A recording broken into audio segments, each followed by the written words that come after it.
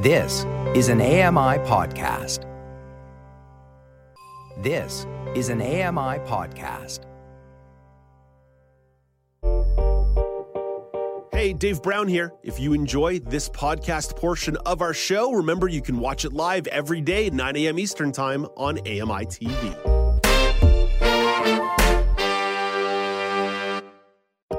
Good morning. It's Thursday, September the 15th, 2022. Welcome to Now with Dave Brown, coming to you on AMI TV. I'm Dave Brown. Let's hit the horns and go.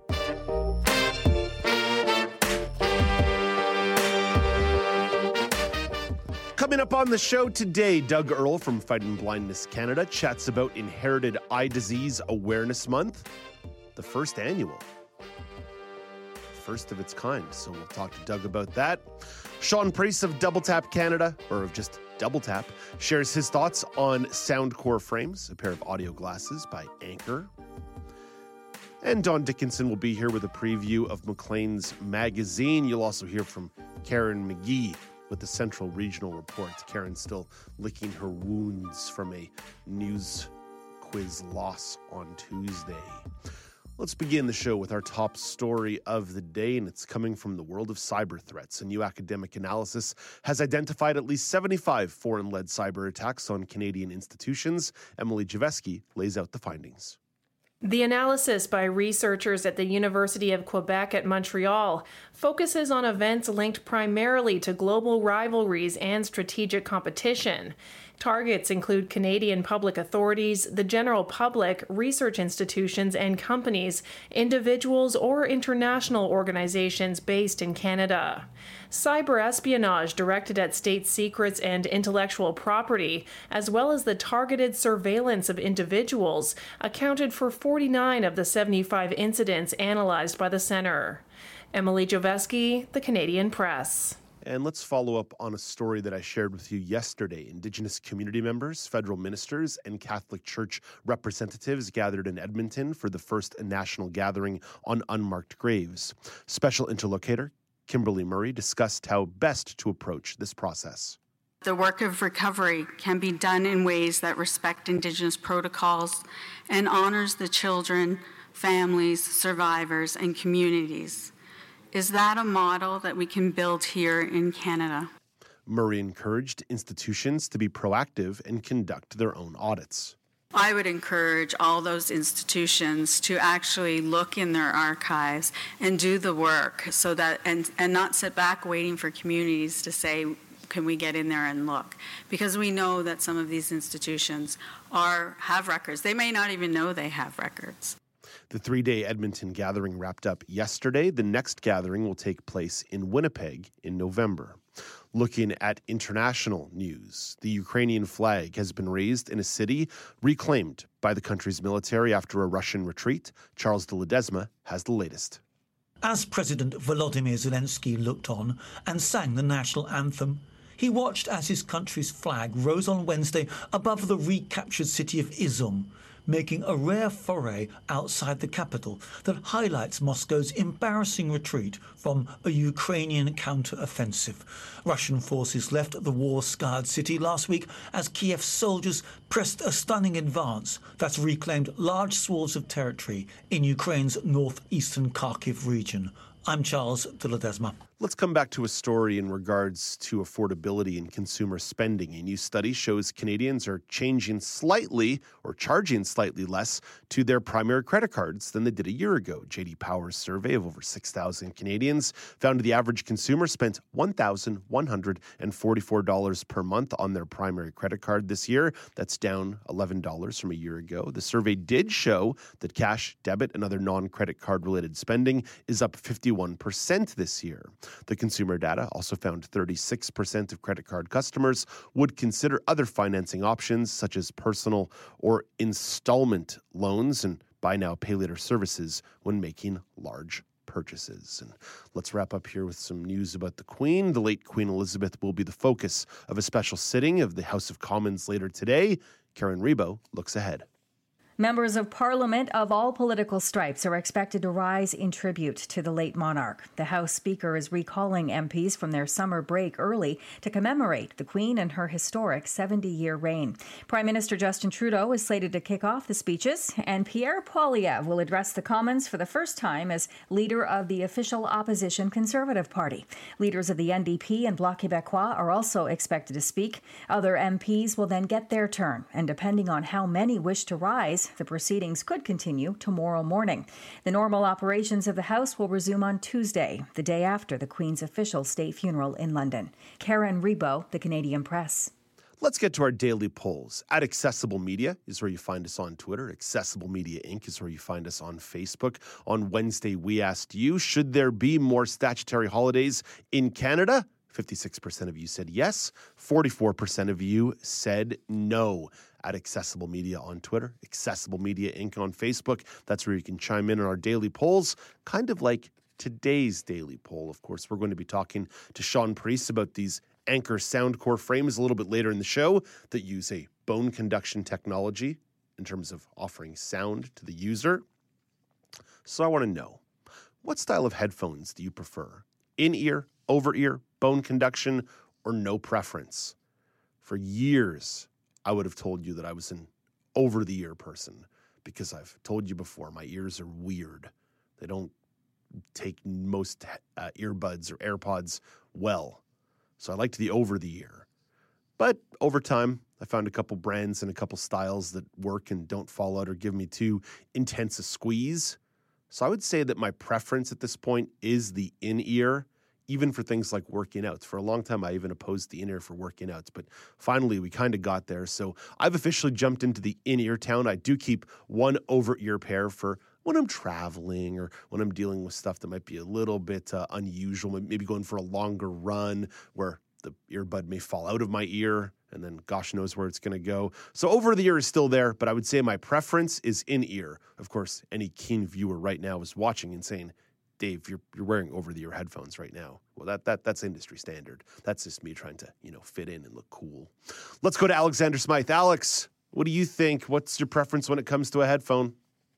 First off, I thought I was in trouble there. I normally don't hear my full name being called before I get summoned, so I thought, am I getting called to the principal's office? No. I'm kind of similar to you, Dave.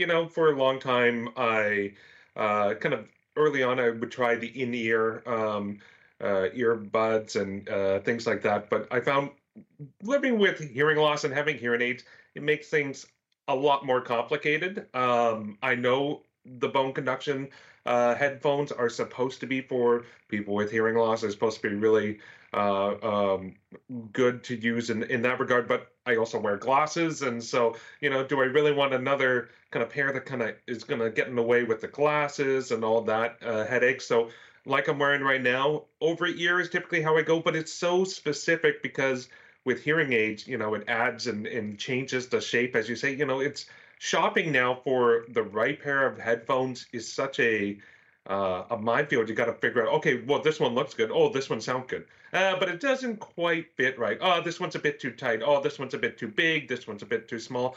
Oh, it squeezes my head too much. It's all these factors now that you have to consider. And it's just like, I just want a good pair of headphones that fit my ears and doesn't crush my head when I'm wearing them. Is that too much to ask? Let alone price range, Alex. One of the jokes around here is that I don't spend any money on my headphones. I tend to spend under $50. And then you go to some of these big box retailer websites and we're looking at $200, $250, $300 for headphones. So let alone the price. And then, of course, the other factors that you have to factor in as well. There's no doubt about that one. Alex, I'm interested that you mentioned the fact that you are also a glasses user. So therefore, bone conduction glasses may not be the most comfortable thing for you. I'm going to be following up with Sean in this interview to understand whether or not we can actually replace the lenses in these things.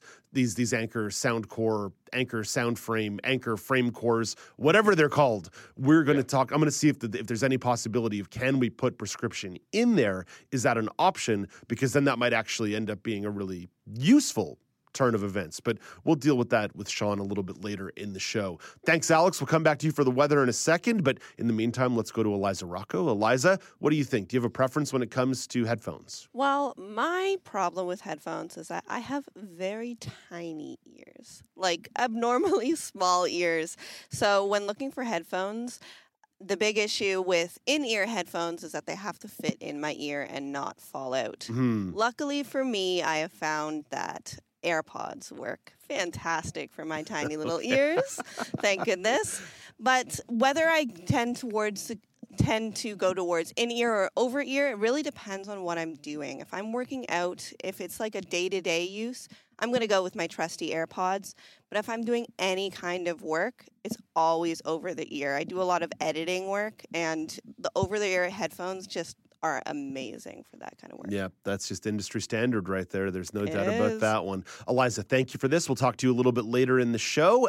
Accessible Media on Twitter, at Accessible Media on Twitter is where you vote on the poll. You can also find us on Facebook at Accessible Media Inc. You can jump into the comments section or reply to the tweets or share the tweets and get your friends involved if you want to. If social media is not your thing, we understand. A lot of you have unplugged from that nature of communication and media. So you can always send us an email, feedback@ami.ca, feedback@ami.ca. And if email is too modern for you, you can always go real old school and pick up the phone, 1-866-509-4545, 1-866-509-4545.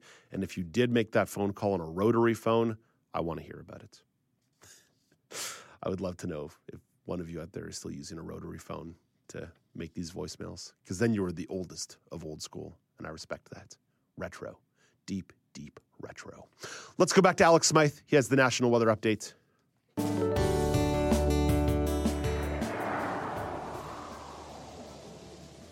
Here's your national weather report from Environment Canada.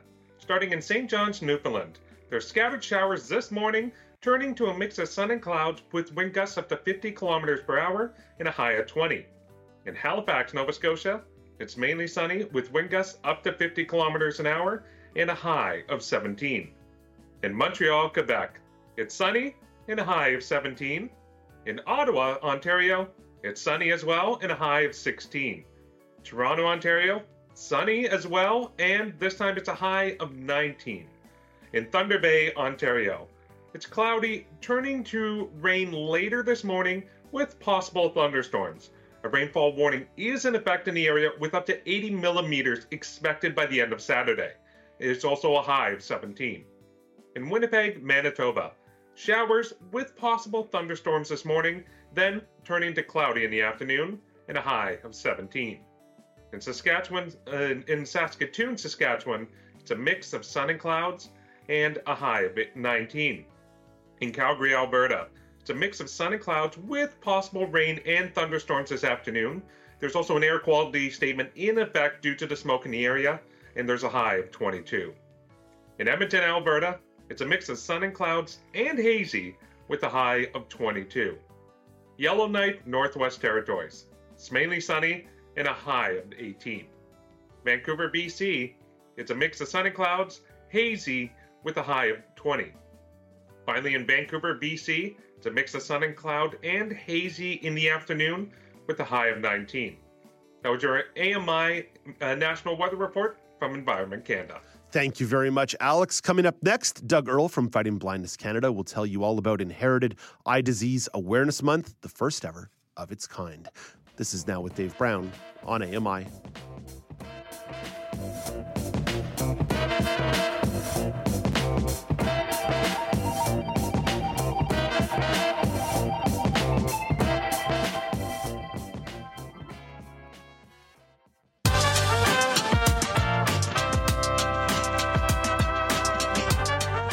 Welcome back. It's Now with Dave Brown on AMI. September is the first annual Inherited Retinal Disease Awareness Month in Canada, which was made possible by the efforts of Fighting Blindness Canada. Doug Earle is the president and CEO of the FBC and is here to tell you all about it. Hey, good morning, Doug. Great to chat with you once again. Good morning. How are you? I'm well. So, Doug, let's start with the why. Why was it important to give inherited retinal disease its own awareness month? Well, this is an amazing moment in time for the inherited retinal disease community. We're seeing lab discoveries become treatments. Reality. With the first approved gene therapy, we're tracking over 80 clinical trials around the world as new treatments are being tested and evolved. And there's so many important things to share with the community about importance of genetic testing. And we have some public viewpoints as well to help spread the information about the upcoming treatments and research underway. So we have a lot to tell, and we needed a month to do it. So that's the why side, and you mentioned some of the really encouraging research that's going along. So what is this month going to include for people who are interested to learn more? Well, we have a number of initiatives. First and foremost is the first approved gene therapy for humankind that Health Canada approved in October 2020. It's still not publicly funded, so we launched an approvedluxturna.ca website.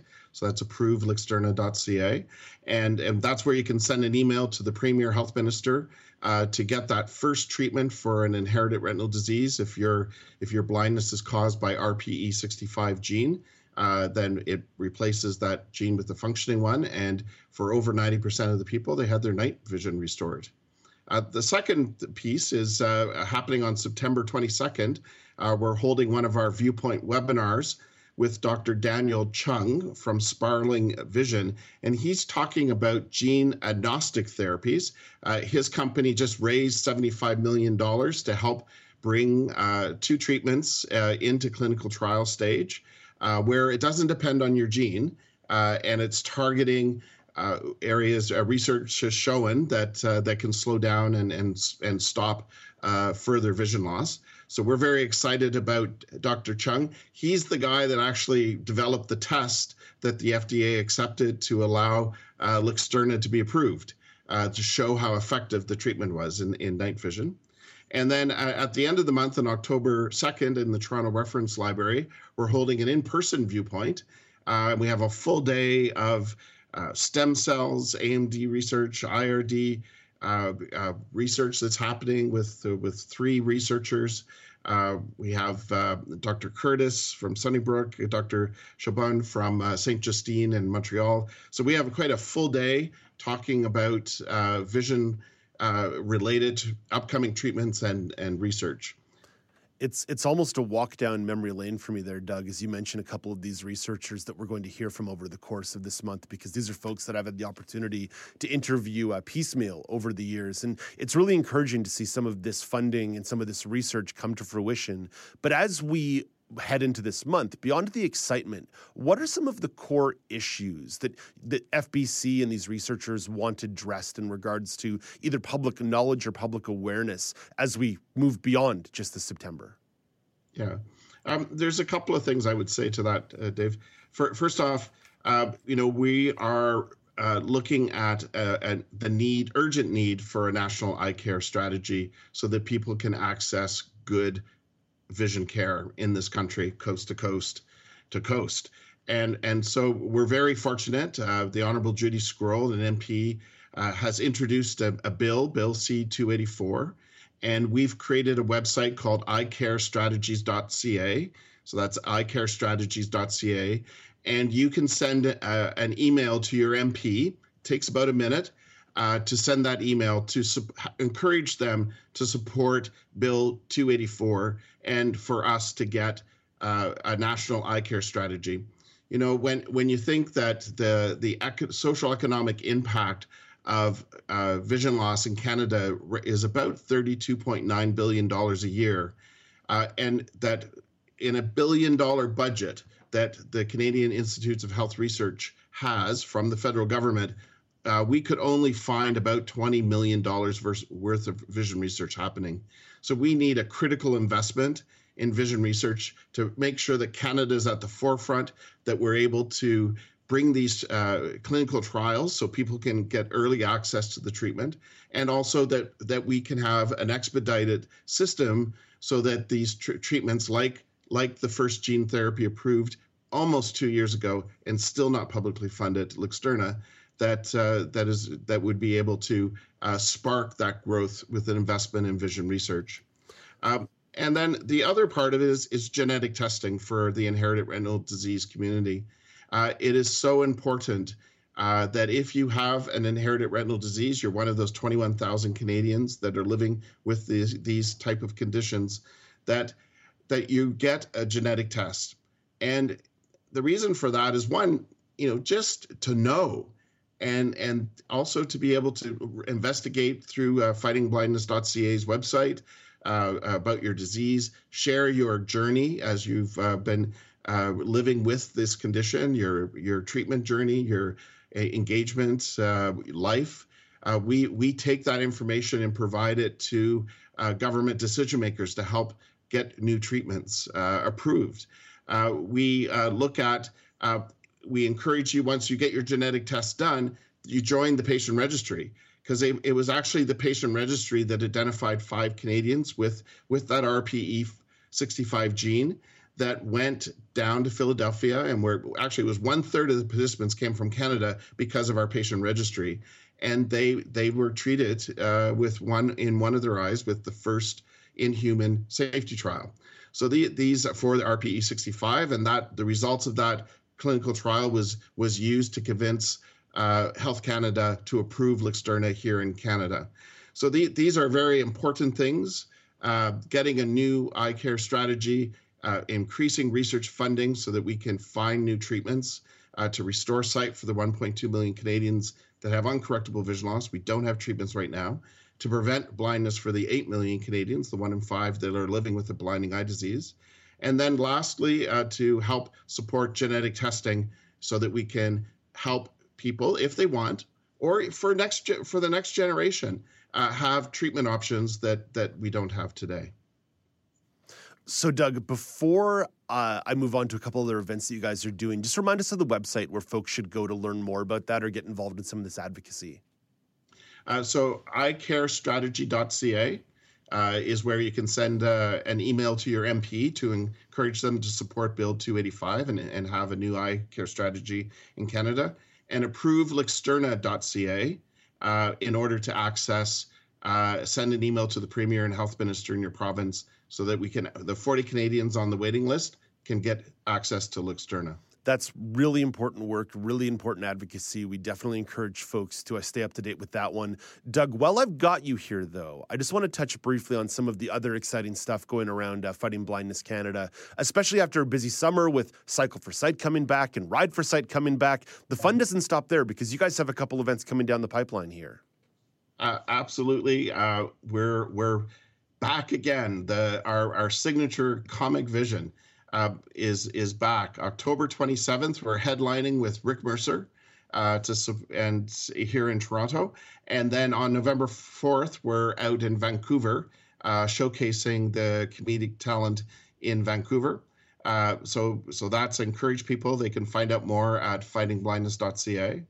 And then, of course, I would encourage people to go to the register for the webinar on September 22nd with Dr. Daniel Trung on gene agnostic therapies. And you can do that through fightingblindness.ca and our event category. And on October 2nd, we're in person at the Toronto Reference Library with a full day of sharing the amazing moment in time in vision research as these lab discoveries are becoming treatment realities. And I'll remind folks as well, as a couple of our community reporters have mentioned, including Shani Saravanamuthu, the Young Leaders Summit coming up in mid-October in Toronto as well. So, my gosh, you guys stay busy through and through. Never a dull day in your life, eh, Doug? Never. That is an understatement there. Well, that's why we're all the more appreciative that you could make some time to be with us today. And we'll talk to you again down the road. And best of luck with all these events and webinars over the course of the next 6-7 weeks. Great. Thank you. That is Doug Earle. He is the president and CEO of Fighting Blindness Canada. And of course, if you want to learn more about the work that Fighting Blindness is doing, fightingblindness.ca is where you can go, fightingblindness.ca. So lots of websites there, lots of information for you, and you know the place where you can go to round all that up. It's our blog, ami.ca/now, ami.ca/now. Coming up next, Don Dickinson will chat about a recent article in Maclean's by Brian Bethune about world-renowned architect Moshe Safdie. But first, here is Canadian Press reporter Karen Rebo with your Morning Business Minute. Canada's main stock index closed in the green yesterday, due in part to gains in the energy sector, while U.S. markets also managed a rise the day after posting their worst session in over 2 years. Toronto's TSX index rose 80 points to 19,726. New York's Dow Jones average added 30 points, and the Nasdaq gained 86. In Tokyo this morning, the Nikkei index rose 57 points, and our dollar is trading overseas this morning at 75.93 cents U.S. A newly released ranking of the Toronto Stock Exchange's top performers shows just how dominant Canadian oil and gas stocks have been so far this year. The TSX 30 is an annual list of the top performing stocks based on share price performance over a 3-year period. 14 of the top 30 spots this year belong to oil and gas companies. Oil prices roared back this year to as high as $120 US a barrel in June. Russia's war in Ukraine, combined with the lifting of COVID-19 restrictions, has stoked demand for energy. From the Canadian Press Business Desk, I'm Karen Rebo.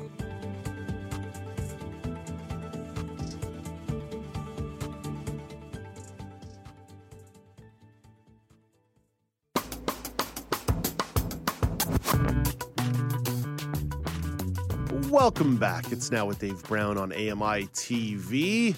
Our friends over at AMI Audio continue to offer up incredible reading programs, including Maclean's Magazine, that airs Wednesdays at 5 p.m. Eastern Time on AMI Audio. Don Dickinson is the producer of that program and is here to tell you about a couple of this week's articles. Hey, good morning, Don.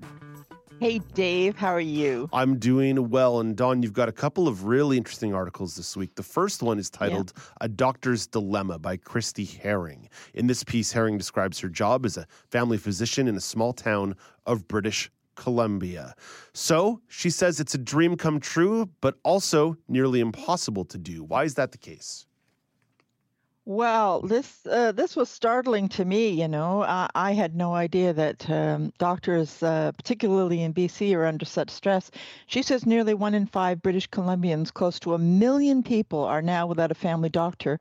Some walk-in clinics, which previously provided a safety net to people who didn't have a family doctor, have been shuttered during the pandemic, in part because there isn't enough physicians to staff them, and also due to rising costs and a lack of government support.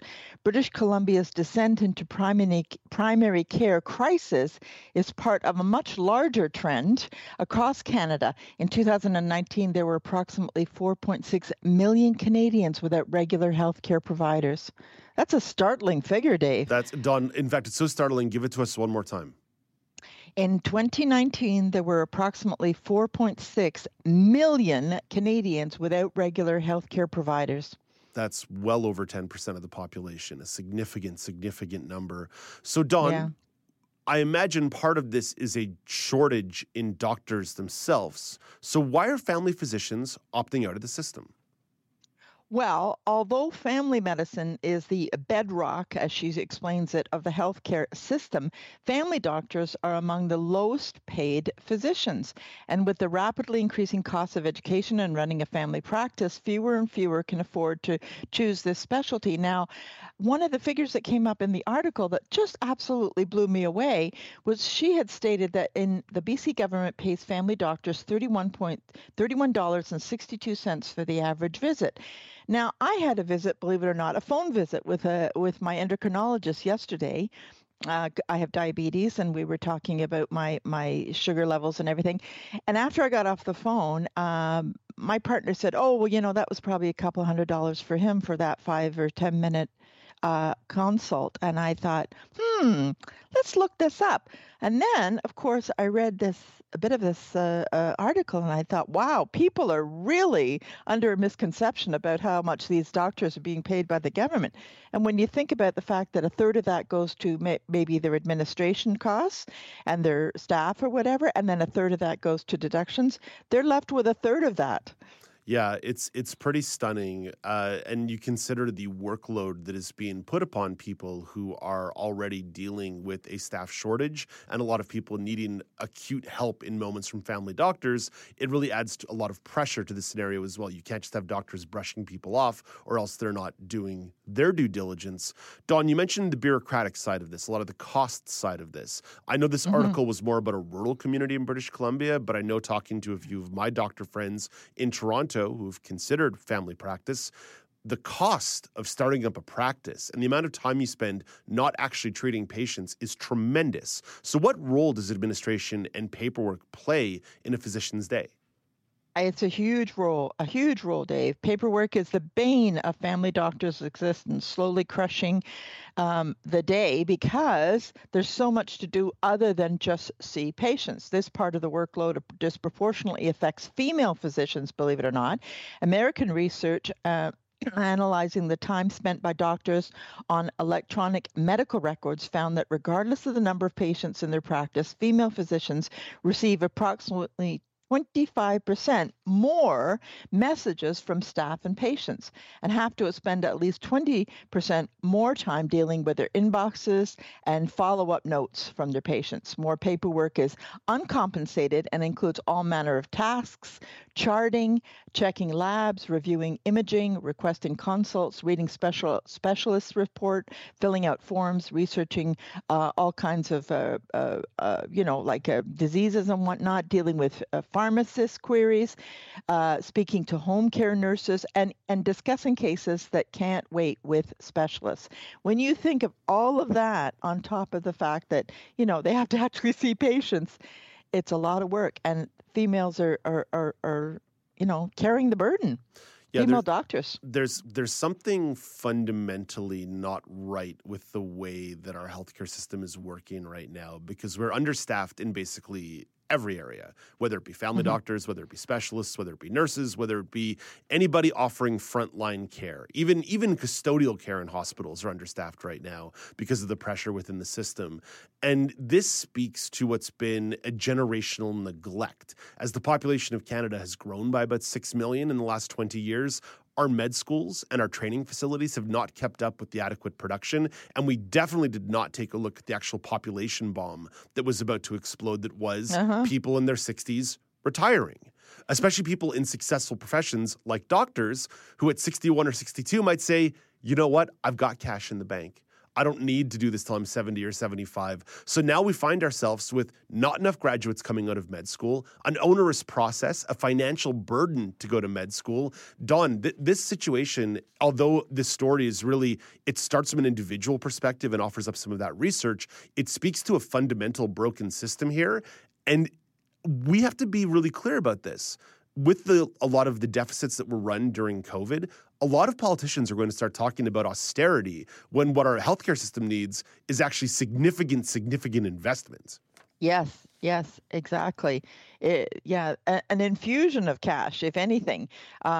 We really need to deal with this because, as you say, the boomers are booming and they're booming big time. And this doesn't take into account all the specialized cases for the disabled, right? Most of these calls are just your average calls that the doctors are dealing with, like lacerations or falls or colds or things like that, right? Then when you get into all the really more involved and intricate cases, like dealing with people with disabilities, it's a whole different ballgame. Those doctors have to spend substantially more time. And to my point earlier, when I was speaking to my endocrinologist yesterday and mentioned a side effect of one of the particular things that I was taking for my diabetes, he said, oh, well, I don't really want to deal with that. You should speak to your family doctor. And I thought, wow, like here's the fellow who is the specialist in the field. Not that I'm saying that that was inappropriate. Maybe obviously it is something that I have to speak to the family doctor. But then I thought, well, then where is the load being shifted once again? That's right. You're just playing musical chairs as opposed to actually trying to offer up the resources that people need, especially when you're talking about things like administration work. Certainly the administration work and paper trails are important, right? This is important work, but why aren't we creating scenarios and incentives to actually have people working in this bureaucracy at the sort of more core patient level. Last time I was at a hospital, I encountered way more administrators than I did actual frontline caregivers and frontline carers. And it really got me thinking, okay, if there's this many people on the support side, how is this not trickling down to more private practice? Well, very much so, Dave, because we have two family members right now that are dealing with situations in hospital beds, and the visits that we have had with them, there's really no, well, I shouldn't say no, that's unfair.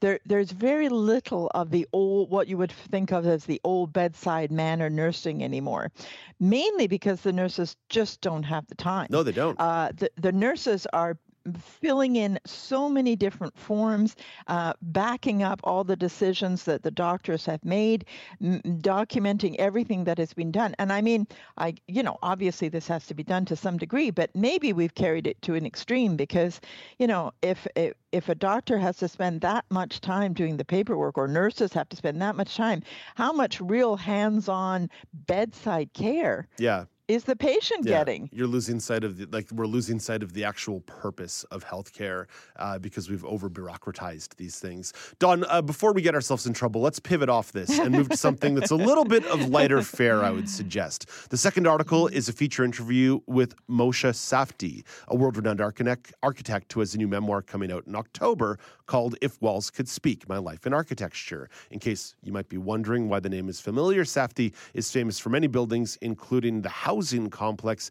Habitat 67 in Montreal. So Safdie describes some new architectural wisdom that has emerged from the pandemic. So what's the scoop on this one? What did he describe? Well, the pandemic changed the world, obviously, changed professions and everything. One of the interesting post-COVID ideas in architecture is that high-rise residential buildings should almost always be mandated to have outdoor spaces. I thought this, of course, is brilliant, right? Yes. Balconies, terraces, and often communal open areas.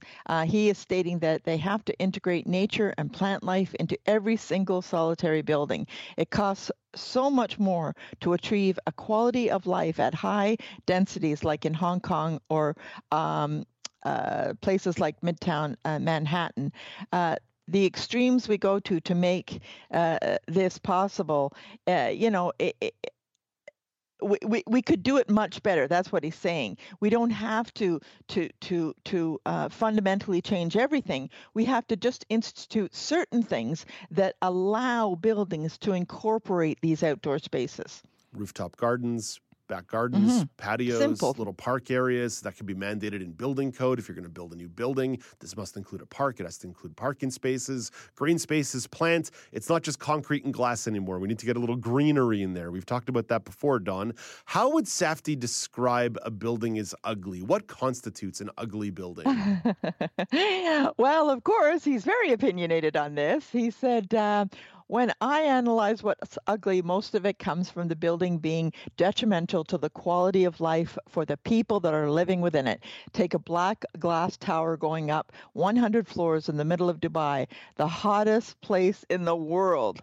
Who in the world, he said, would have gone along with that? A black tower. It sits there in the baking desert sun, so it ends up being very non-livable and very ugly. So he's not partial to just plain boxes that don't make life livable. And that, of course, harkens back to our earlier point about you have to have spaces that are making the people feel good. It's not just what the building looks like. Mm-hmm. What's his take on modern architecture that's going up in Canada? Well, he's mixed on this.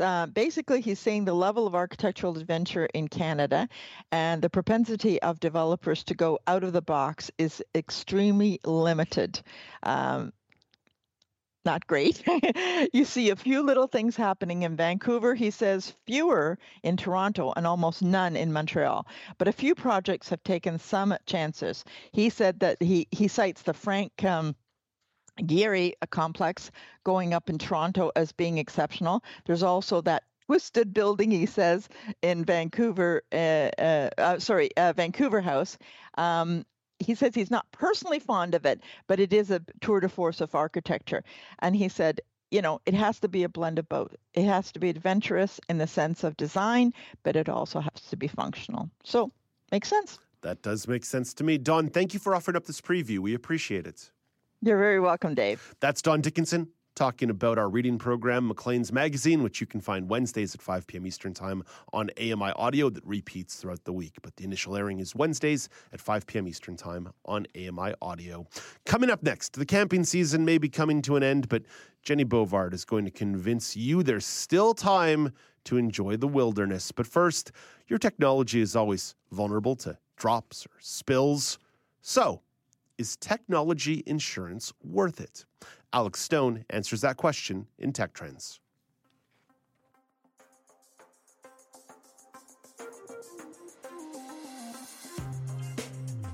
If the phone breaks, if the screen cracks or something, it'll be a little bit cheaper to get it repaired. Thomas Germain is senior tech reporter at Consumer Reports. He says there are two main kinds of gadget insurance. Basic coverage plan that costs a little bit less, but still a few $100s typically. And they'll cover it if you break your phone or if you drop it. Then there's the more expensive comprehensive insurance where they'll cover anything from theft to you lose your phone, you drop it in the water. Retailers like Walmart and Target offer plans, as do manufacturers like Apple and Samsung. Third-party companies like Asurion and Fairtrade offer coverage as well, and some credit card companies. But Germain says it's important to do the math first. If you're a little more careful, if you take precautions, the insurance plan probably doesn't make sense for you. With Tech Trends, I'm Alex Stone, ABC News.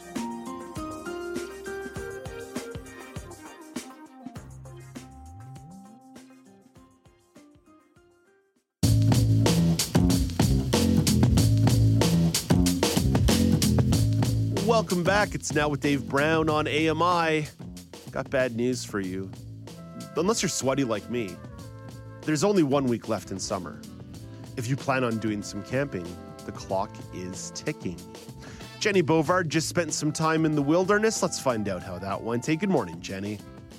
Good morning, Dave. How are you? I'm well. Always nice chatting with you. Jenny, this trip to the woods was improvised. How did it come about? It was so impromptu, very, very unlike me. But we were sitting around the campfire in my backyard, not a campfire, I guess, backyard fire, the Saturday night of the Labor Day long weekend. And my friend with a car, I need more of those, by the way. I am looking, accepting applications. Our one friend with a car suggests, hey, let's go camping tomorrow night. And I thought, oh, I hope he remembers this tomorrow, because it had been 2 years since I had been camping for various reasons. And so, it's not usually like me, but I was like, hey, let's do it. 24-hour camping trip, I'm in. Where'd you decide to go? Okay, so the spot itself is kind of a secret. Okay. But it's a really pretty quiet lake system, not too far drive outside the city.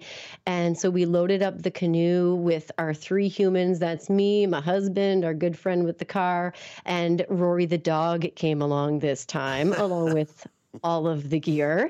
So we paddled about 20 minutes up to this beautiful spot right on the lakeside and surrounded by trees. And again, I know I said it before, but the quiet was very nice. A little bit of peace and quiet. That does go a long way. I want to come back to Rory the dog in a couple of moments. But Jenny, you mentioned the quick turnaround on this. Planning on a Saturday, schlepping off on a Sunday. Was it weird to go camping with a little bit less preparation and limited planning? So weird for me. I'm a big planner when it comes to going camping, being out in nature. And I think everybody should be like that. You shouldn't take these things lightly. You want to do your research. Like, you need to know where you're going in terms of geography and what the weather is going to be like. And then it comes to packing. And I think I might have told you this before, but packing just stresses me out. So the more time I have, the better. So it was really, really impromptu for me. And just being in nature, like I said, comes with unique circumstances and dangers, right? That are different from our everyday comforts. And so the more you can plan, the better. Very impromptu for me. I'll tell you, packing and unpacking stresses me out too. I never know whether or not I've kind of forgotten something, right? What's the thing that may sort of slip out of my peripheral vision that I don't notice?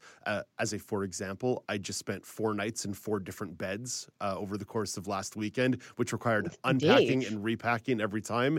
It was tricky. It was a tricky operation. Yeah, I would not enjoy that. I literally forgot my toothbrush the last time I went somewhere. Yeah, literally, I had to go to a drugstore and buy a toothbrush. Now, you see, that's one thing if you're going to a city. If you're going camping in your toothbrush list, then you're really up a certain kind of creek. Jenny, generally speaking, would you say that you are a comfortable camper? I am someone who is not crazy about it. I like running water and sleeping in a bed. I think it's fair to say most of us enjoy running water and a bed, but I started camping at a really, really young age. And to this day, I will admit, very little, a very small percentage of these experiences are what I would call quote comfortable, but that's kind of what I like about it. I like the challenge and sometimes the rush and the unknown, because you can only plan for so much. I harp on the planning, but let's be honest, you're out in nature. You don't know what's going to come up. And I think, when you and your friends or your family, when you get home after a camping trip or even a long hiking trip, especially when you do the sort of unofficial campsite stuff that I do, it's like, hey, y'all, we did it. Like, nobody died. We didn't flip the canoe and wind up in the water. Nobody got lost for any long period of time anyway. And, you just feel a real sense of accomplishment. And I think you can apply that to other parts of your life after you go through those challenges. Yeah, I'd say that's fair, right? That you can sort of do a little bit of immersion therapy, push your boundaries a teensy tiny bit. And every now and then, if you do end up dragging me out to a campsite, I'm told that I'm useful because my snoring is so loud that I keep the bears away. But I also keep everybody else awake. So it's really kind of a tricky balance when dealing with me. That's a great safety feature, I have to say. Yeah, built-in safety feature, snore to keep the bears away. Jenny, let's come back to this particular trip. Your dog, Rory, is what, about 12? He's about 14, 15 months old. So what was it like trying to wrangle such a young doggo around nature like this? It was terrifying at first. This whole thing is new to me, being a dog owner, bringing my dog on canoe and camping trips, all brand new. And he's kind of still a young dumb male. His recall is getting better after being neutered, but that's a big thing. Is like, is he going to come back if he wanders off? So, this was his first camping trip, second experience in a canoe. And my job this whole camping trip, my biggest contribution aside from collecting firewood and of course keeping everyone entertained, I was tasked with wrangling the dog. So keeping him steady in the canoe to begin with. But we came up with, some strategies to keep track of him. I brought a really long 50-foot leash, especially for when he and I were alone together. We had a light on his collar for if he was wandering around at night. Again, on leash at night, because that's just silliness for me anyway. And he had a little jingle bell. Very, very helpful for me because I can lose sight of him so quickly. So these mechanisms, they really were a success. They worked out really well for me. Some people are fine to let their dog roam, here, there, and everywhere. But with being able to lose sight of him so quickly, I've had to really figure that piece out. And I think he enjoyed it, Dave. It's one of those things where it's like, I really wish he could talk sometimes because I think he had a good time.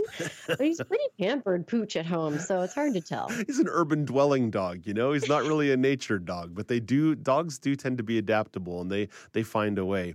Jenny, this would not be a conversation without you if we didn't talk about a little bit of grub. What did you bring to eat on this particular camping trip? I thought I didn't think you were going to ask. I'm so excited that you did. So this time, this is kind of rare for us. We usually hike and camp. So this time we had the luxury of a small cooler. So we brought with us some bratwurst sausages, which we had for lunch and dinner, roasted those babies right on the fire. No dehydrated bags of food for us. I mean, this was nice. We had buns and ketchup and everything. And then, we had s'mores, obviously. We had the fixin' for s'mores.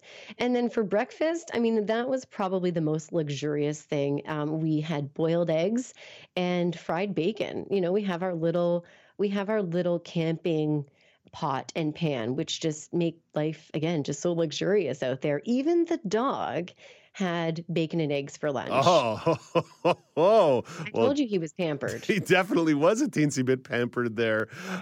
Jenny, it must be nice not to be eating sort of the trail mix and dehydrated food that sometimes is associated with these wilderness outings. But I suppose a one-day overnight camping trip changes the equation a teensy bit. You got it. And having that cooler is just a game changer. And just a side note, I think I might have found the best instant coffee for camping. Don't judge me. It's the Starbucks Via. You can buy them in like a little cardboard pack, and they have individual servings. Oh. It's the best, so I just have to leave that tip right there. This is like borderline glamping, but you still slept on the floor. So, there's still, so we're not all the way there. Jenny, one last thought here as we're wrapping up the hour and wrapping up the conversation. Camping season is coming to a close, but irrespective, any advice for folks who want to get off the grid? I think, like I've been harping the whole time, be prepared, plan ahead. You want to have the right gear and information to feel secure. And I think one of the key things is seeking the advice and company of people that have experience and who you trust. Don't go do it alone. That's just silly. And lastly, I think you really have to get settled and okay with the fact that no matter what kind of camping you do, what kind of advance notice preparation you can do, know that you are going to likely feel vulnerable and probably challenged a couple of times along the way. And that's all part of it, is being uncomfortable and then getting through that and coming out the other end of it with a good couple of stories, which I wish we had more time. I have so many wild camping stories. I've saved the day a couple of times, Dave. Have you really? Jenny the hero. Yeah, I mean, it all goes back to those O&M lessons, but you might find peace and motivation in this stuff, right? I mentioned the quiet and then just overcoming those challenges. I don't know. It's all a big metaphor for life for me. Jenny, we've got 90 seconds on the clock, and I apologize if you find this question crass, but with your level of vision, can you still appreciate the stars on a clear night when you're out in the wilderness? Yes, on a really, really clear night, when it's really, really dark, when there isn't any light pollution around, I can appreciate a lot of stars, actually. I feel really fortunate. And there are these great apps now that are, in fact, accessible with voiceover that you can get a better understanding of what you're looking at and what to look for. Because sometimes it's like, what am I looking for? Yeah. Right? And look at that shiny star. Oh, that one is shiny too. People are always pointing out satellites, and I'm like, I can't see it, and I don't think I'm missing anything. That's for y'all to worry about. I got my eye on that one sprinkling star. Yeah, I'm in the same boat, Jenny. On a clear night out in the woods, no light pollution, I can pick up a few, and those are some of the happiest nights of my life. It's magical. Yeah, it really is. Yeah, it really is. Well, Jenny, I hope you enjoyed the peace and quiet. I'm sorry that we disturbed you with my loud baritone this morning, but we'll catch up with you again in a couple weeks. Have a really good weekend. I guess it's almost the weekend. We're close. You might sneak in a camping trip. You never know. Nope. I skipped football all last weekend for weddings and travels. This weekend is going to be all football and all pizza and maybe a beer. All right. Enjoy some luxury then. Thanks, Jenny. That is Jenny Bovard, our friend of the show, who'll be back in a couple weeks for another special roundtable segment that we tried yesterday. Coming up after the break, I have the regional news update. Brock Richardson will be here with a sports chat, and Alex Smythe will tell you what's going on in the world of weather. This is Now with Dave Brown on AMI.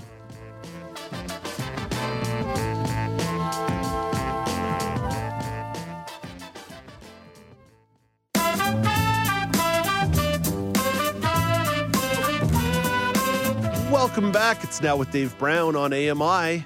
I'm Dave Brown. It's Thursday, September the 15th, 2022. Coming up in the second hour of the show, Sean Priest of Double Tap will share his thoughts on the Soundcore frames, a pair of audio glasses by Anchor. Our senior producer, Andrika Delanerol, did a little more research for me in regards to whether or not you can get prescriptions on these lenses, on these frames. So we'll talk about that with Sean in about 15 or 20 minutes. And Karen McGee will be here with the Central Regional Report. Speaking of the regions, out there in the colonies, let's get to the regional news update. Vancouver's chief election officer has filed a court application to declare that 15 candidates in the upcoming municipal election are not entitled to have their names on the ballot papers in Chinese, Persian, or other non-Latin characters. Nicole Reese explains. Election officer Rosemary Hagewara, who filed the application to provincial court on Tuesday, names respondents including NPA mayoral candidate Fred Harding, incumbent NBA councillor Melissa DeGenova, and Vision Vancouver School Board trustee Alan Wong. Hagiwara says in an affidavit that neither they nor any other respondents used non-Latin versions of their usual names in nomination papers for previous elections, and they aren't entitled to do so at this time. The matter is set to be heard by the provincial court in Robson Square this morning. Nicole Reese, The Canadian Press. And let's move over to the prairies, where menstrual products will be available for free of charge in Manitoba schools, women's shelters, and women's resource centres. The Progressive Conservative government is partnering with Shoppers Drug Mart, which will provide 3.3 million tampons and pads each year for the next 3 years. Families Minister Rochelle Squire says the deal will lead to uniformity across the province. And whether you're in Thompson or the Paw or Winnipeg or Brandon, if you're going to school, the expectation should be that you would be able to access this product. Squires elaborated on how this will help vulnerable people. We know when women come into women's shelters, oftentimes they're arriving with nothing more than the clothes on their back, and so it's very important to have them as partners. Let's move over to Ontario, where the Ontario government says hospital patients awaiting spots in long-term care may be moved to nursing homes up to 150 kilometers away while they wait for a spot in their preferred home. If they refuse, they can be charged $400 per day. Health Minister Sylvia Jones says the fee will be part of the conversations that hospital beds need to be for acute care patients. Those conversations include, yes, we will need to charge if you refuse to take the long-term care bed that we have found for you. Long-term care minister Paul Calandra says people will not necessarily be moved the maximum distance away, but it gives hospital coordinators flexibility in placements. In many of the areas of the province, including of Toronto, there are Toronto and many of our largest cities, London, Windsor, Ottawa, there are many more homes available much closer than that. But as you can appreciate, as you start getting some of the rural parts of the province, that distance between homes already is larger. The government has indicated that couples will not be separated and that religious, ethnic, and language preferences will be respected. Moving over to Quebec, the first of 2 leaders' debates in Quebec will take place tonight in Montreal. 4 of the 5 participants will be making their debate debut as party leaders. Only François Legault, the incumbent premier and leader of Coalition Avenir Québec, has been on that debate stage before. And finishing up in the Atlantic provinces, where Cape Breton's Duncan coal mine is back in operation after a closure 2 years ago. In March 2020, the company ceased production following a roof fall where no one was injured, but the Labour Department suspended operations and sought remediation plans. Nova Scotia's Labour Department says work was allowed to proceed following a review of the operational safety plans that were submitted by the mine's owner, Cameron Coal Management Limited. That's your look at regional news. Let's bring in Brock Richardson for a sports chat.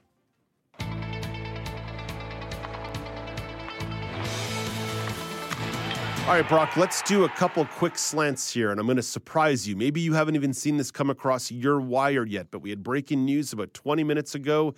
All-time tennis great Roger Federer has announced that next week will be his last ever professional tournament. Brock, first Serena, now Federer. What's going on in the world of tennis? Everybody's getting old.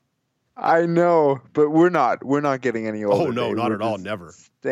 Staying right where we are. Look, those 2 names are names that, you know, as soon as you think tennis, those are among the top list, and both of those athletes well-deserved retirement, and yeah, we'll see. I have a hard time since Tom Brady, Dave, to believe that people are actually going to retire. So, you know, I even dabbled in the going back to sports for a little while, and as soon as I started, it was like, why did I do this? I need to go back. So, I mean, you know, everyone needs to go through that, but yeah.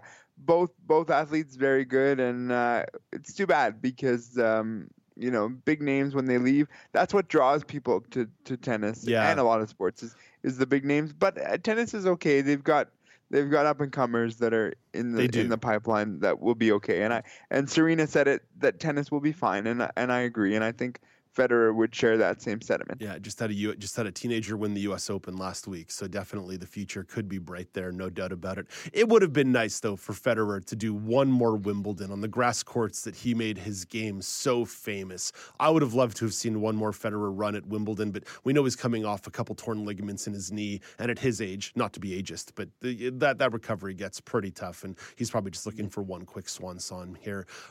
Brock, speaking of athletes who are going through their swan song or getting a bit older, you have a neat little stat about St. Louis Cardinals catcher Yadier Molina and one of their starting pitchers, Adam Wainwright.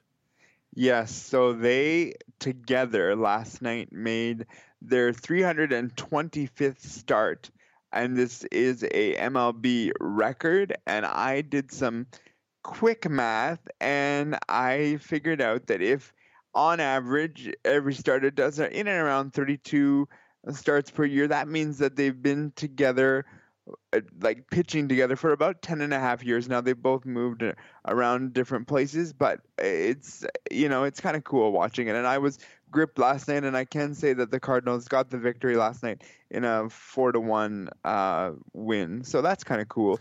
And it's nice to watch history be made. The Cardinals have become a team that I find myself rooting for heading into this playoffs. I don't know if their pitching's good enough, but the going away sort of ceremonies for Yadi Molina and Albert Pujols, along with two of my favorite young players. Well, they're not young anymore, but at one point they were young, like we all were. Paul Goldschmidt and Nolan Arenado. There is something about the St. Louis Cardinals that I deeply find myself rooting for. So that's a fun fact, and it's one that is going to translate here, as it looks like the Cardinals are indeed playoff bound, and we'll be keeping our fingers crossed. Does Albert Pujols hit the 700 mark? I hope he does. I want him to. He's got to get there. He only needs a few more.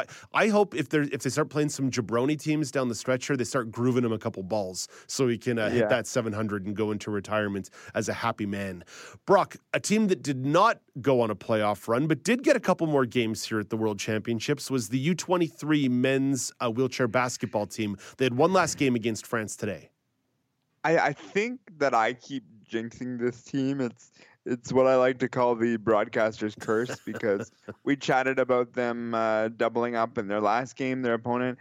They didn't quite get doubled up today, but they did lose against France 62-33, so they do take home 10th place, and France subsequently gets the 9th place. So a couple of good victories, and I think that we can all hold our heads up high and understand that wheelchair basketball in Canada is in good hands, and the team will be okay moving forward. Let's move to a story from the world of professional basketball. This broke a couple days ago. We wanted to get to it yesterday. We ran out of time, but it's a really big story, and a few more details have emerged. The owner of the Phoenix Suns, Robert Sarver, has been suspended by the NBA for a full year, as well as fined $10 million, the maximum amount allowed under the owner's agreement. I would say collectively bargained agreement, but that's not right. That's not the right terminology. But under the ownership agreement in the NBA, the maximum that can be fined is $10 million. And Brock, let me just lay out a couple of the context here. Basically, this has to do with workplace harassment and inappropriate behavior in the workplace, including constant and regular use of the N-word. I'll leave it there for now, but Brock, what's your reaction to this story? I have a couple of angles to take, because I saw Adam Silver be grilled by the press on this exact topic. But first, I will say that the suspension is warranted, and it is the best that he can do with the $10 million in the year fine, as you point out. The suspension is great because it's certainly warranted, as I said. But the thing is, these suspensions, Dave, do not seem to be enough, because we constantly we heard about it in college with the assault that took place. People aren't learning. And so for me, that's kind of where I'm like, okay, these suspensions are great, warranted, but we don't see it changing on a broader scale than we should. Sure, the individuals may learn and may say, okay, I'm not doing that again. But on a whole, we don't see people saying, well, $10 million is a lot of money, because it is, but as an owner, it's probably not as much as you would think. Yeah, when your franchise is worth $3 billion, $10 million is not quite as significant. Right. And the other thing that I wanted to bring up was the fact that Adam Silver was, as I mentioned, absolutely grilled by the media yesterday. And a lot of the media was wondering, should he lose his ownership? And Adam Silver, stuck to his guns and said, guys, this is not as easy as it seems. It's not as easy to just, take the guy's team away. He is an owner. He does that. Do you think he should have the team taken away? Aside from all the legal stuff that would be associated with it, just plainly, do you think the team should be taken away under the circumstances? If we're talking about racist behavior, if we're talking about sexual harassment in the workplace, I would suggest that merits your team being taken away. But Brock, you told me not to get into legal minutia, but I have to at least make one mention of legal minutia here. Under the agreement the owners sign on to be part of this NBA fraternity, and this, by the way, comes from Amin El-Hassan of Meadowlark Media. He's a former front office executive with the Phoenix Suns. Under these agreements, if the league and the other owners, the board of governors, decided they wanted to pursue a legal action against Robert Sarver, that would actually open up all of the organizations and all of the board of governors to open discovery in court. So for a lot of them, even if they feel like they want Sarver out, similar to how they wanted Donald Sterling out, he was the former owner of the Los Angeles Clippers who was caught on an audio recording saying some really abhorrent racist things about Magic Johnson and other African-American players in the NBA. Unless you have a smoking gun like that, you have to potentially go into a long litigation process that would potentially open up all of the organizations in the league to significant audits. And I think what you were describing there in your answer in regards to a culture that we hope is changing but probably isn't changing, none of them want to make themselves vulnerable for that kind of auditing. Yeah, because audits are deep when you just look at audits on their face. But when you're looking at audits beyond paperwork and that kind of thing, it can get deep. And there are some big audits in professional sports teams, and nobody wants to be held under the scrutiny of that. So I do think, to your point, that is a decent point. But we need to see, and I know we keep saying this, we sound like a broken record. We need to see change in these things. It's good to say that I stand with everybody, and whatever happens, it's all good. But the people that are for lack of a better word, that are creating this need to change their actions and need to learn from. Just because you're making a lot of money doesn't excuse you from making racist remarks or having a workplace harassment. Because if you or I were to do that, it's pretty easy.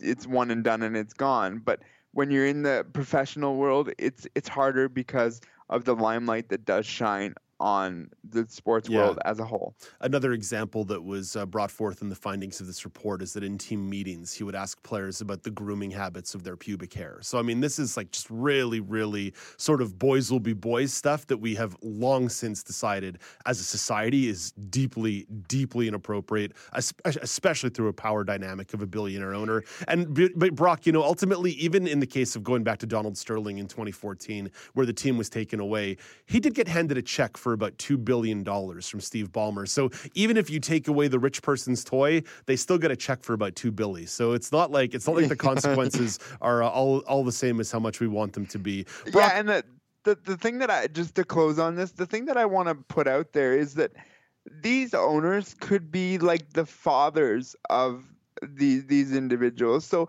asking questions like the one you just put out there, I don't want my father asking me those questions, let alone my boss in the case of the ownership. Like, it's just flat out inappropriate and just leaves me with a really ick feeling. Yeah, it is pretty darn ick. What's not ick is the game available on Thursday Night Football tonight, Brock. The Los Angeles Chargers and the Kansas City Chiefs going at it in KC on a Thursday.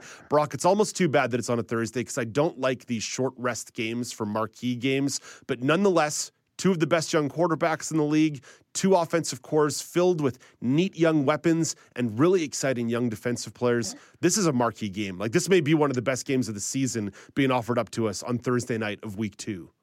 And you know what? I believe the reason they're doing this is because all eyeballs are solely on this football game. Listen, Justin Herbert needs to be quick because the Kansas City defensive line is going to be quick on you. They're going to come at you really hard. Listen, LA caused 5 turnovers in their last game against the Oakland Raiders, against Derek Carr. This is not something you can rely on tonight because Patrick Mahomes is not going to give up the ball very easily. He didn't give up any in week 1, and the matchup between Travis Kelce and Derwin James is a matchup you need to watch because this is going to be a good one, and they're going to be going mano-a-mano all game long, and I look forward to chatting about it tomorrow morning because it's going to be real good and real something to watch. Yeah, Patrick Mahomes, 5 touchdowns last week in week 1. The Los Angeles defense forcing 5 turnovers in week 1. What is going to move first? And of course, as you say, the LA quarterback, Justin Herbert, going into his 3rd year in the league. High expectations. Going into the season, he was the MVP favorite. So we've got a lot to hash out tonight on TSN for Thursday Night Football. But Brock, for now, we say goodbye to you. Have a great day, my friends. You as well. Thanks so much. That is Brock Richardson. Once again, Thursday Night Football, just after 8 p.m. Eastern tonight on TSN. The Chargers and the Chiefs, one of the best rivalries in all of football. One of the greatest friendships in all of broadcasting is me and Alex Smythe. He's here with the National Weather Update.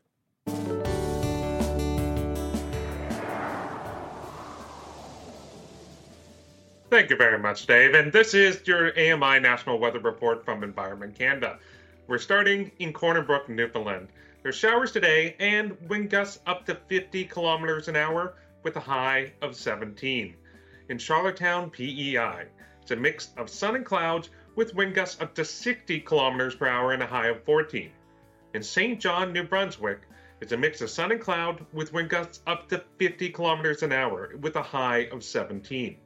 In Quebec City, Quebec, it's mainly sunny with a high of 16. And Toronto, Ontario, sunny as well with a high of 19. Sault Ste. Marie, Ontario, it's mainly cloudy with a chance of showers this afternoon and wind gusts up to 50 kilometers an hour with a high of 21. In Brandon, Manitoba, there's showers this morning, but it will then turn to overcast skies with a high of 15. In Regina, Saskatchewan, it's cloudy, possible showers this morning, and a high of 16. In Lethbridge, Alberta, it's a mix of sun and clouds and possible rain or thunderstorms this afternoon. It's also hazy with a high of 24. In Red Deer, Alberta, it's a mix of sun, clouds, possible rain, and thunderstorms this afternoon. It's also hazy due to the smoke, and it's a high of 20. In Whitehorse, Yukon, it's a mix of sun and clouds with a chance of showers throughout the day and a high of 13. In Kelowna, BC, it's a mix of sun and clouds with possible rain and thunderstorms this afternoon, and there's also an air quality alert in effect due to the smoke in the area with a high of 23. Vancouver, BC, it's a mix of sun and clouds, hazy with a high of 20. That was your AMI National Weather Report from Environment Canada. It's always a little hazy in Vancouver. Thank you, Alex. Coming up next, Sean Priest of Double Tap will share his thoughts on the Soundcore Frames, a pair of audio glasses by Anchor. This is Now with Dave Brown on AMI.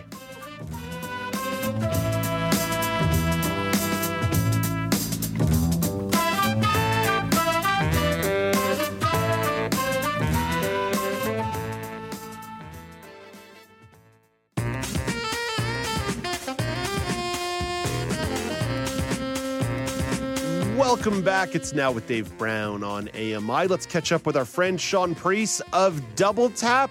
Sean, of course, is in Manchester. I had to swim a long way to catch up with him. Good morning, Sean.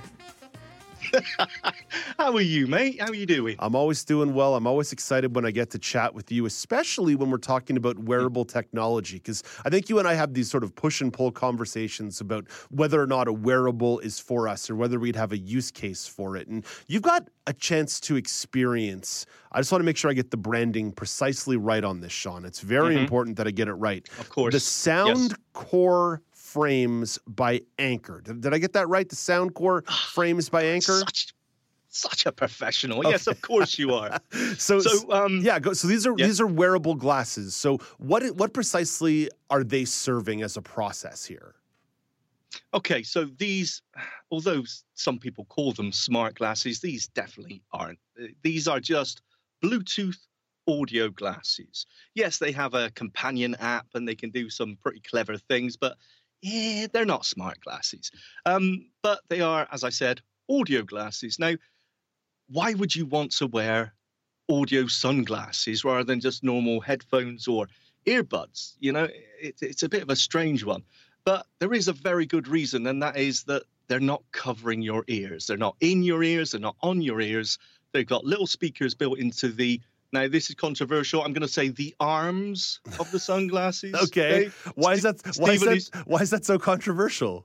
Oh, well, there's a big argument. Stephen is absolutely sure they're called legs, and that is so wrong. They are the arms of the sunglasses. So they've got actually 2 speakers in each arm, and they're just firing the audio into your ears, meaning that you're totally aware of the environmental noise going on around you, which obviously for us, you know, we want to know what's coming at us. So it's really important. So for me, these are really useful for those situations when you're out and about walking around and you don't want any headphones or earbuds actually in your ears. There have been iterations of these glasses by other companies as well as by Anker, previously speaking. I remember I tried the Bose product a couple of years ago when Jeff Thompson and Nick D'Ambrosio were visiting the Toronto area, and I found them to be a little bit boxy. How would you sort of describe the style on these?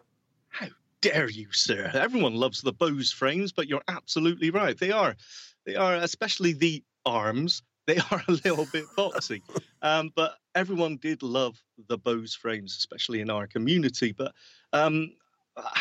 I find these, I'll be honest with you, far better. I think the build quality is better. And when it comes to style, the whole selling point, the unique selling point of the frames is that you can simply click off the arms and change the, well, what they call the frames, the front of the sunglasses, if you will, for different styles. They're interchangeable. And there are so many different styles out there. So no matter if you've got a big fat face like me or a thin face or whatever it may be, there's something that's going to suit you. They are really cool. If your face is fat, then mine is obese. So, you know, let's keep this civil. Let's keep this civil, Sean. Sean, I want to drill a little bit deeper there in regards to that fashionable sides and sort of the replaceability of the lenses, because that's, I think, what ultimately makes these not smart glasses, because in theory, smart glass would have to do precisely with the lens and not the frame or some kind of camera involved. So there's actually a lot of potential here for someone like myself who prefers more of a wraparound glasses or might want to use prescription. So this actually gives the consumer a little bit of freedom to dabble. Yeah, absolutely. There are frames there that you can add prescription lenses to. There's clear frames, you know, if you don't want the sunglasses look. For me, a long time, when I did have some usable vision, you know, being a retinitis pigmentosa, I wanted as much light coming in as I could get. So I never wore sunglasses, but you can have different tints on these. And again, it's all down to the interchangeability. Is that a word? No, you nailed it. No, you got it. You nailed it. Thank you. Interchangeability, I'm going to use it again, of the frames and the ability to quickly snap. Because all the smarts, I'm saying smarts, there's a touch-sensitive area on the arm, so you can swipe to turn it up and skip tracks and double tap to answer calls. All that sort of technology is built into the arms themselves. So, you know, you can quickly take them off, and if you want something, your prescription glasses on, then you can pop the arms into those different frames and still have the audio coming through the stems. It's really cool. Sean, I can see where something like this would be so useful for someone who likes to use GPS technology or some kind of turn-by-turn technology, especially if you have something in your hand, you have a coffee, maybe you're traveling, you're schlepping a suitcase around. There's all kinds of use cases that I can see here why something like this would be really useful. But what was your experience like with them? Was the sound quality good? Were they comfortable? How did you actually feel with them on your face? Well, I've got them here. Let me put them on and prepare yourself, because I am like a high-tech Fonzie when I put these on. Oh, yeah. Oh, amazing. Yeah. I have no idea what I look like, but they do feel very, very comfortable. And as I said, I think the build quality is better than the Bose frames. I did have Bose frames, and they sadly broke after about 3 months. And a lot of people I talk to have had the same problem. Now, it's not really an issue. Bose do replace them for absolutely free, but I think these feel far more durable and will last longer. Now, when it comes to the sound quality, okay, the Bose do sound better. There's more bass. With these, there's very little bass with them. Again, it's hard. I wouldn't really expect it because they're not, they're firing into your ears. They're not actually in your ears where you would get the bass. I really don't think any of these glasses, including the Bose frames, that is, are really for music listening. But for us, using VoiceOver, getting GPS, prompts, turn-by-turn navigation, listening to podcasts, listening to the radio, any vocals, absolutely fantastic. Even listening to things like Netflix and YouTube, they are absolutely fine for it. Now, there is a slight issue in that everyone else around you can hear absolutely everything you're listening to. Okay, so there is quite a bit of bleed here. This isn't just like your bone conduction headphone. There's actually a little bit of bleed here from the speakers.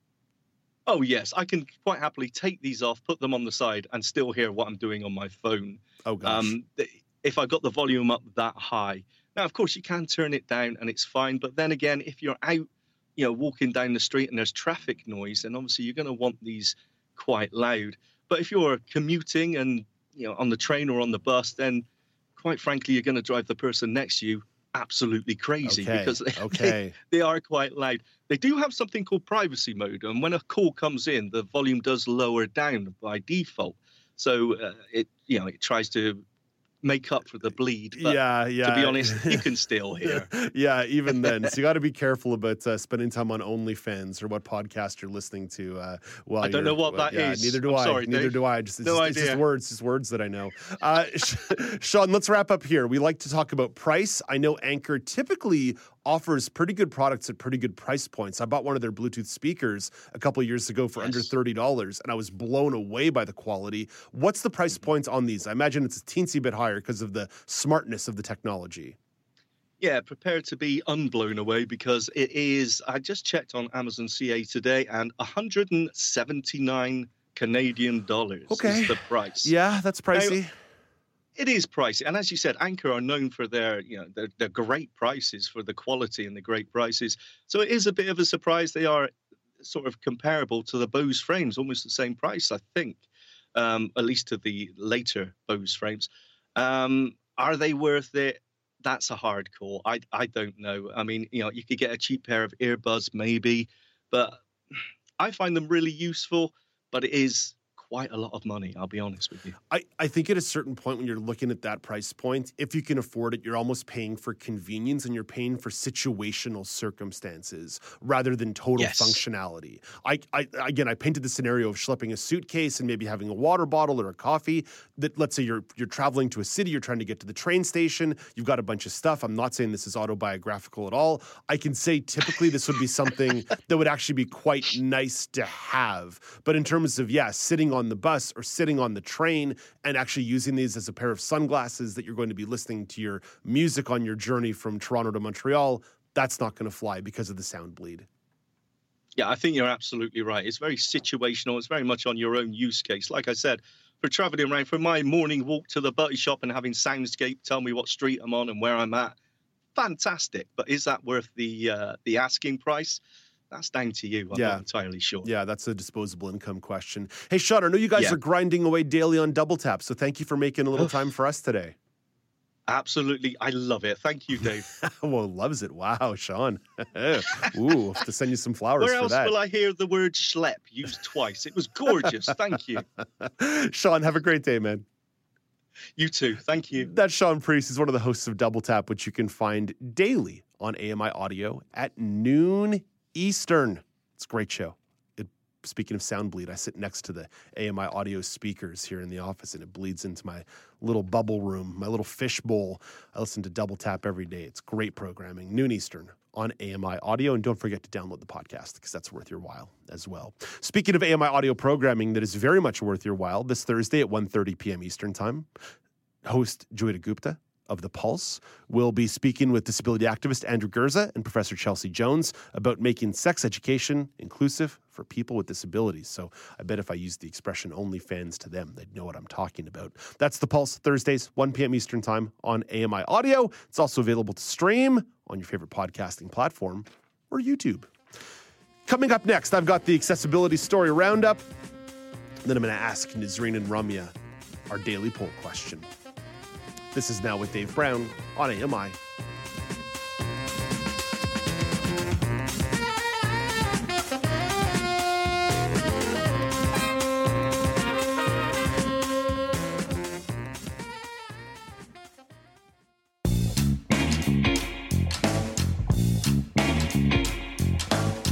Welcome back. It's Now with Dave Brown on AMI. We'll bring in Ramya and Nazreen in just a moment, but first I have the accessibility story roundup.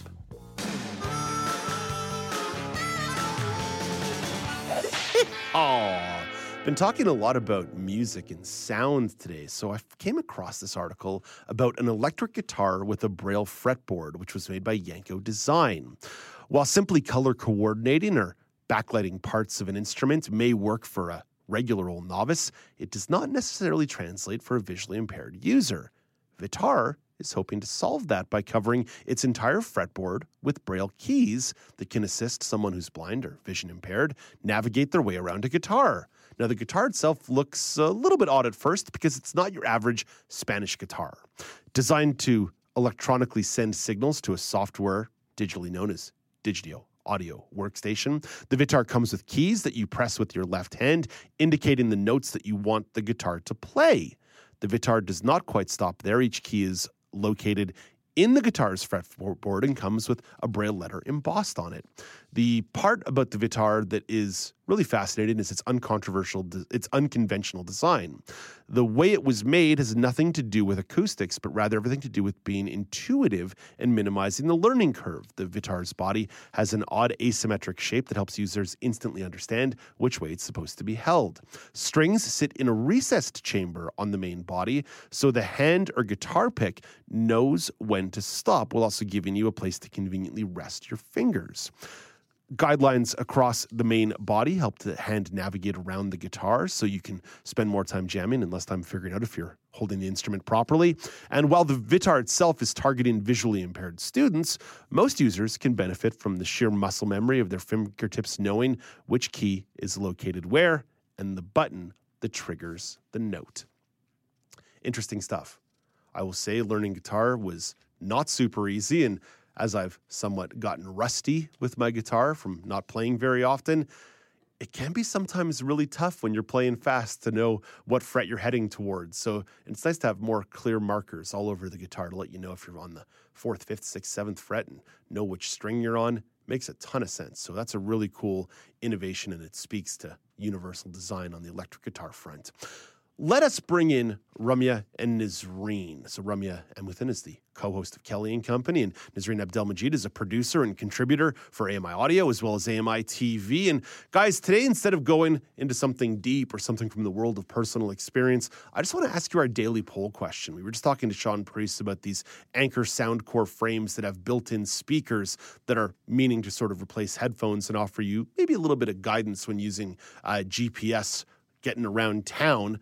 I'm genuinely curious, because you guys are both music heads. What style of headphone do you prefer? Is it the in-ear, over-the-ear, bone conduction, or no preference at all? And of course, if folks do want to vote on the poll, Accessible Media on Twitter or at Accessible Media Inc. on Facebook. Nazreen, starting with you. DJ Nazi, what's your preference when it comes to a headphone?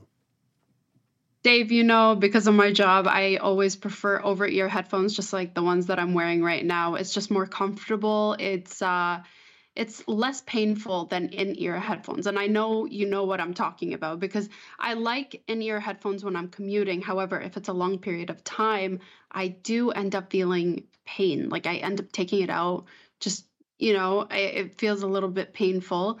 So if it's a long period of time, like my job or something like that, always over-ear headphones is just my go-to. Yeah, anytime you're talking about these earbuds or more in-ear headphones, even ones that feel comfortable, you're absolutely right. After a while, it feels like they're squeezing the life out of your ears and just pounding music right into them, where sometimes the nice leather cuffs of an over-the-ear headphone just feel a bit nicer on the skin. Ramya, what about you? Yeah, I mean, I agree with both of you, but my ideal for everyday use is in-ear. Now, this is like a really old style way of doing it, but for my voiceover usage, because I use Screen Reader to read verbatim and go through scripts and stuff, I prefer the in-ear ear pods, like the wired ear pods from Apple a long time ago when people were when you could still plug them into your phone. Yeah, exactly. And we all complained about it because it's plastic, it's not comfortable, but the thing is, it's that nice balance between in-ear but not noise canceling. So that's what I use for work. And then for pleasure, it's all AirPods because you can control, when you're noise canceling and when you're not. Over the head headphones, I do like if I know that I'm in a completely uninterrupted session, like an airplane. For every day popping in and out, I find it to be very cumbersome. And just because I rely on my ears so much for everything, for travel, for just hearing what's around me, for balance, like that kind of stuff, I feel like having overhead headphones and just walking around with them is not on my agenda. Yeah, it's almost a little bit putting yourself too much into your own world, especially with the heavy noise cancellation, for sure. Have either of you guys messed around with the bone conduction at all? Ramya, any interest or use of the bone conduction headphones? I think I've tried it, but didn't love it because I need to hear my crisp, clean audio. Yeah. Have you? Nah, it's same deal for me. I've put them on. Especially we were messing around with some GPS technology with some researchers in Montreal and seeing what that was like to orient through. Very, very useful, especially as you point out, if you want to hear the surroundings around you. Mm-hmm. But if I want good, clean audio, I need something in my ears. I've also noticed, Ramya, because you and I have been sitting in the same seat the last couple of days around Studio 5. Right. You keep the headphones much lower than I keep the headphones. I think maybe there's less wax in your ears. Okay. And the thing is, for me, it's just the 2 hours, so I know I can bear it with the overhead. But if I were to do that all day, it'd be a totally different situation. Nazreen, have you messed around at all with the bone conduction headphones? I did. My dad got them, and I'm like, no, not for me. I don't like how it sits around my neck, and I don't know. It's just not comfortable for me at all. So it's not my cup of tea. You mentioned the around the neck. So one of the things that I've invested in my very perpetual ongoing effort to buy as cheap a headphone as possible, but also not lose them, I bought what I guess they call the running style headphones. So they are Bluetooth headphones. They are in ear, but they do have a little wire on the back. So what you can do is you can just drop them down on your neck if you want to pull them out quickly. I found that to be a really useful investment because I'm not perpetually tossing earbuds everywhere and being like, oh no, where'd I put these? Ramya, I heard some affirmation there. What do you think about that technology? I love those. I think it was a Sony that I had or some sport. I can't even remember the name of it, but they were really wonderful. Same thing, because you can keep some of that outdoor noise in. But I will say, when the AirPods came out and they had the technology where you could, they actually feed in some of your surrounding noise to you, I switched over completely. Except those cost like $300, whereas mine cost like $20. Investment. Yeah, investment that I would lose. My dad loved it. My dad loved it. It's a perfect Father's Day gift, if anyone is wondering. I know if they want to buy Nazreen's dad a Father's Day gift, it's a great Father's Day gift. I love it. Nazreen, you said you didn't like the way that the bone conduction felt around your neck, but obviously this one's like a little bit different. But have you tried the sort of wired running headphones at all? I have, but still, I always prefer the over-ear headphones, regardless. I don't know about you guys, but I'm always scared of the Bluetooth headphones when I'm in public. I'm always scared that it's actually not connected. And that's why I always, and I'm so glad, Ramya, you brought it up, the wired headphones, the Apple headphones, I still have them. I still use them Oh, more wow. than my AirPods. Wow. Okay. Yeah. I fought hard. I fought hard against the Bluetooth revolution, but I eventually did give in, and I said, you know what, that's it. It's enough. Same. Yeah.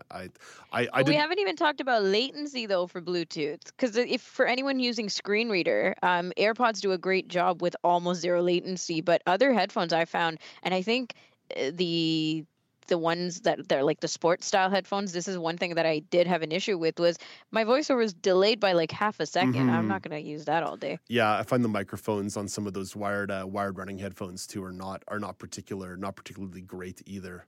So yeah, the microphone matters as well if you don't want to be taking your ears out or doing big switcheroos or swapperoos as you're making moves.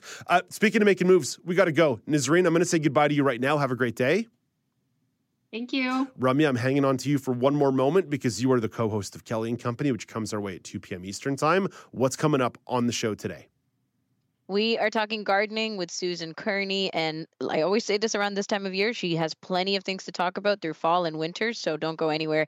Today, she's specifically talking about plants that are autumn-friendly for your gardens.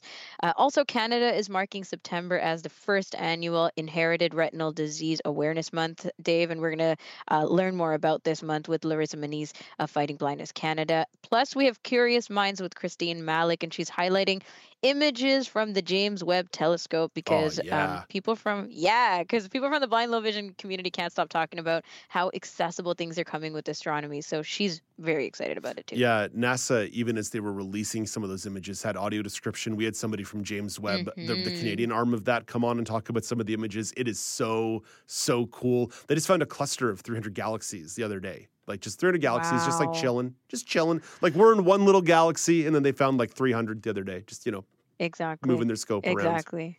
We're just it's way bigger than we thought, Dave. We're just like a little rock. We're just a little rock floating in space. We're all just dust in the wind. Ramya, have a great day. Thanks, Dave. You too. That's Ramya Amuthan, the co-host of Kelly and Company, coming your way 2 p.m. Eastern Time on AMI Audio. Coming up next, Karen McGee will be here. She's got a story about a Canadian family that is taking a world tour. She'll tell you why, beyond it just being, something to do. This is Now with Dave Brown on AMI.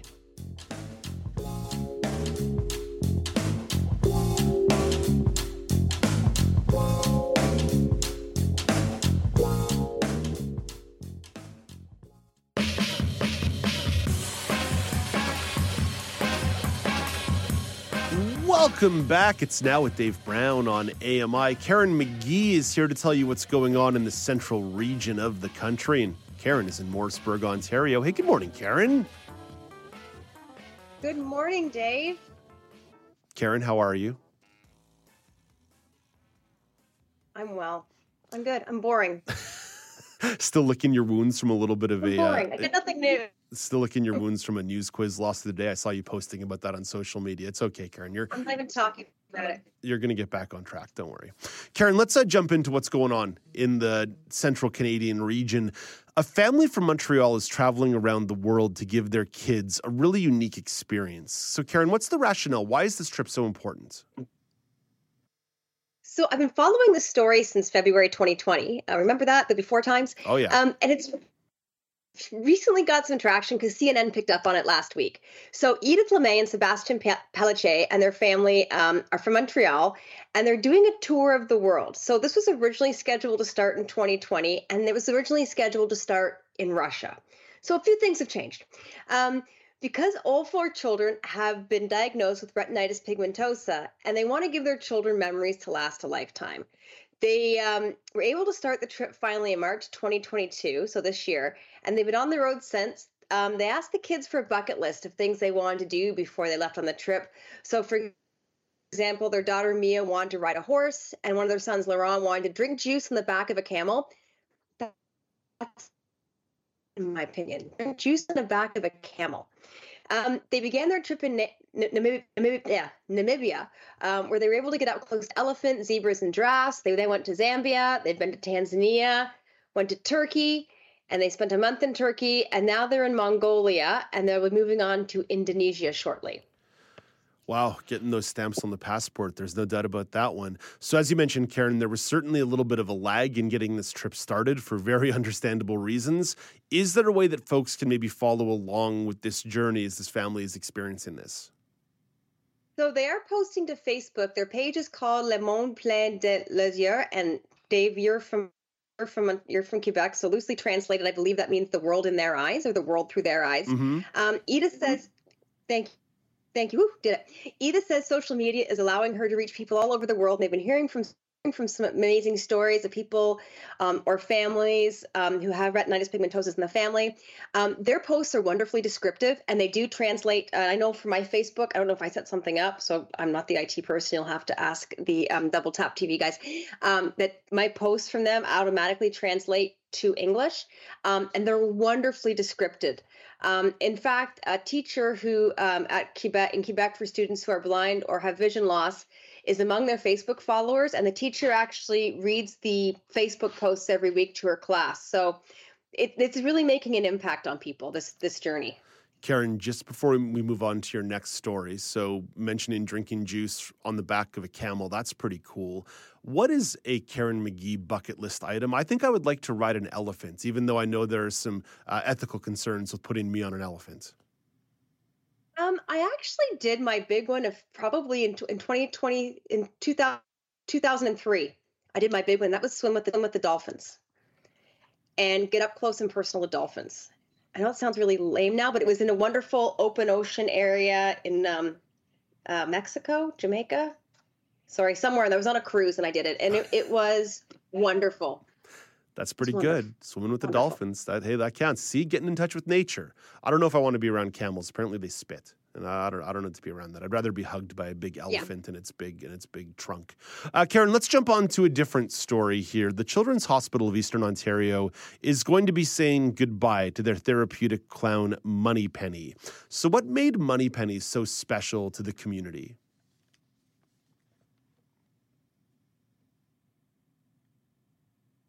You're breaking up a bit there, Dave. So I'm not sure.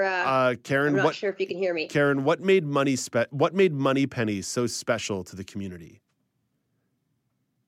Thank you. It's probably my internet. Welcome to the country. So Moneypenny's been working at CHEO since 2001, and she works to put smiles on patients and their families. Dave, I don't know if you have had any interaction with her over the years. I know she's a big. She shows up at all the CHEO events. She is a big part of their fundraisers. She's provided support for thousands of families. She hands out, are you ready for these puns? Brown E's. They're brown colored felt E's. Get it? Stickers, various playthings. She makes funds at doctors and staff. She's a kind and compassionate ear for moms and dads and kids of all ages.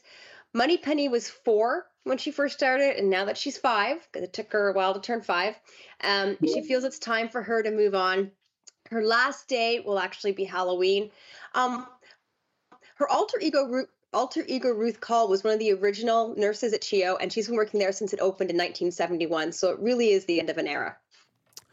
When we're talking about someone who's been volunteering with sick children for 50 years, there's no doubt there have been a lot of memories. And certainly in the 21 years since Moneypenny burst onto the scene, there's a lot of people who've been moved and helped, parents and children, by Moneypenny.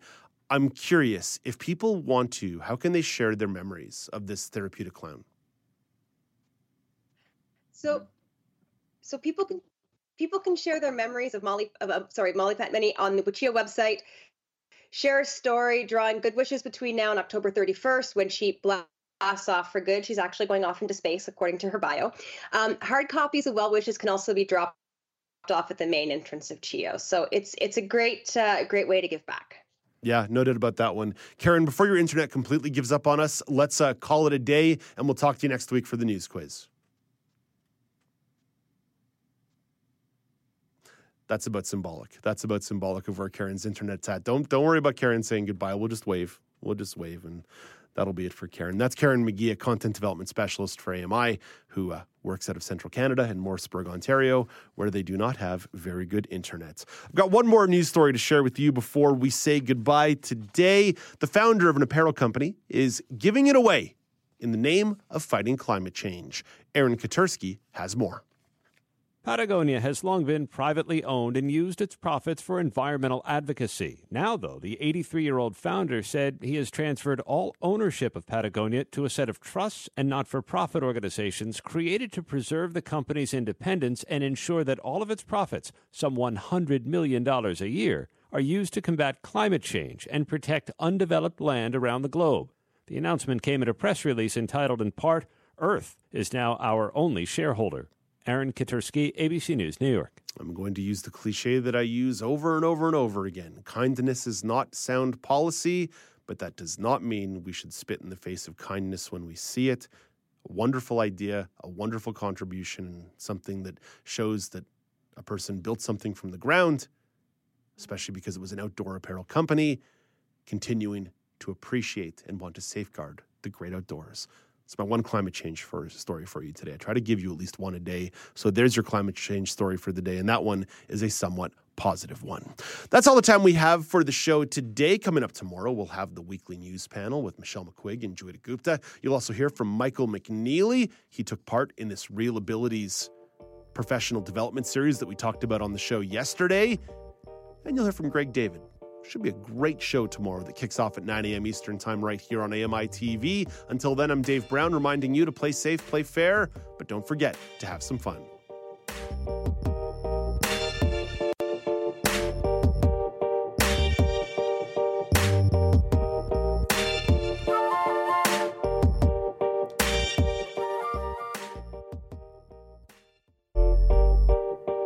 Hey, Dave Brown here. If you enjoy this podcast portion of our show, remember you can watch it live every day at 9 a.m. Eastern Time on AMI TV.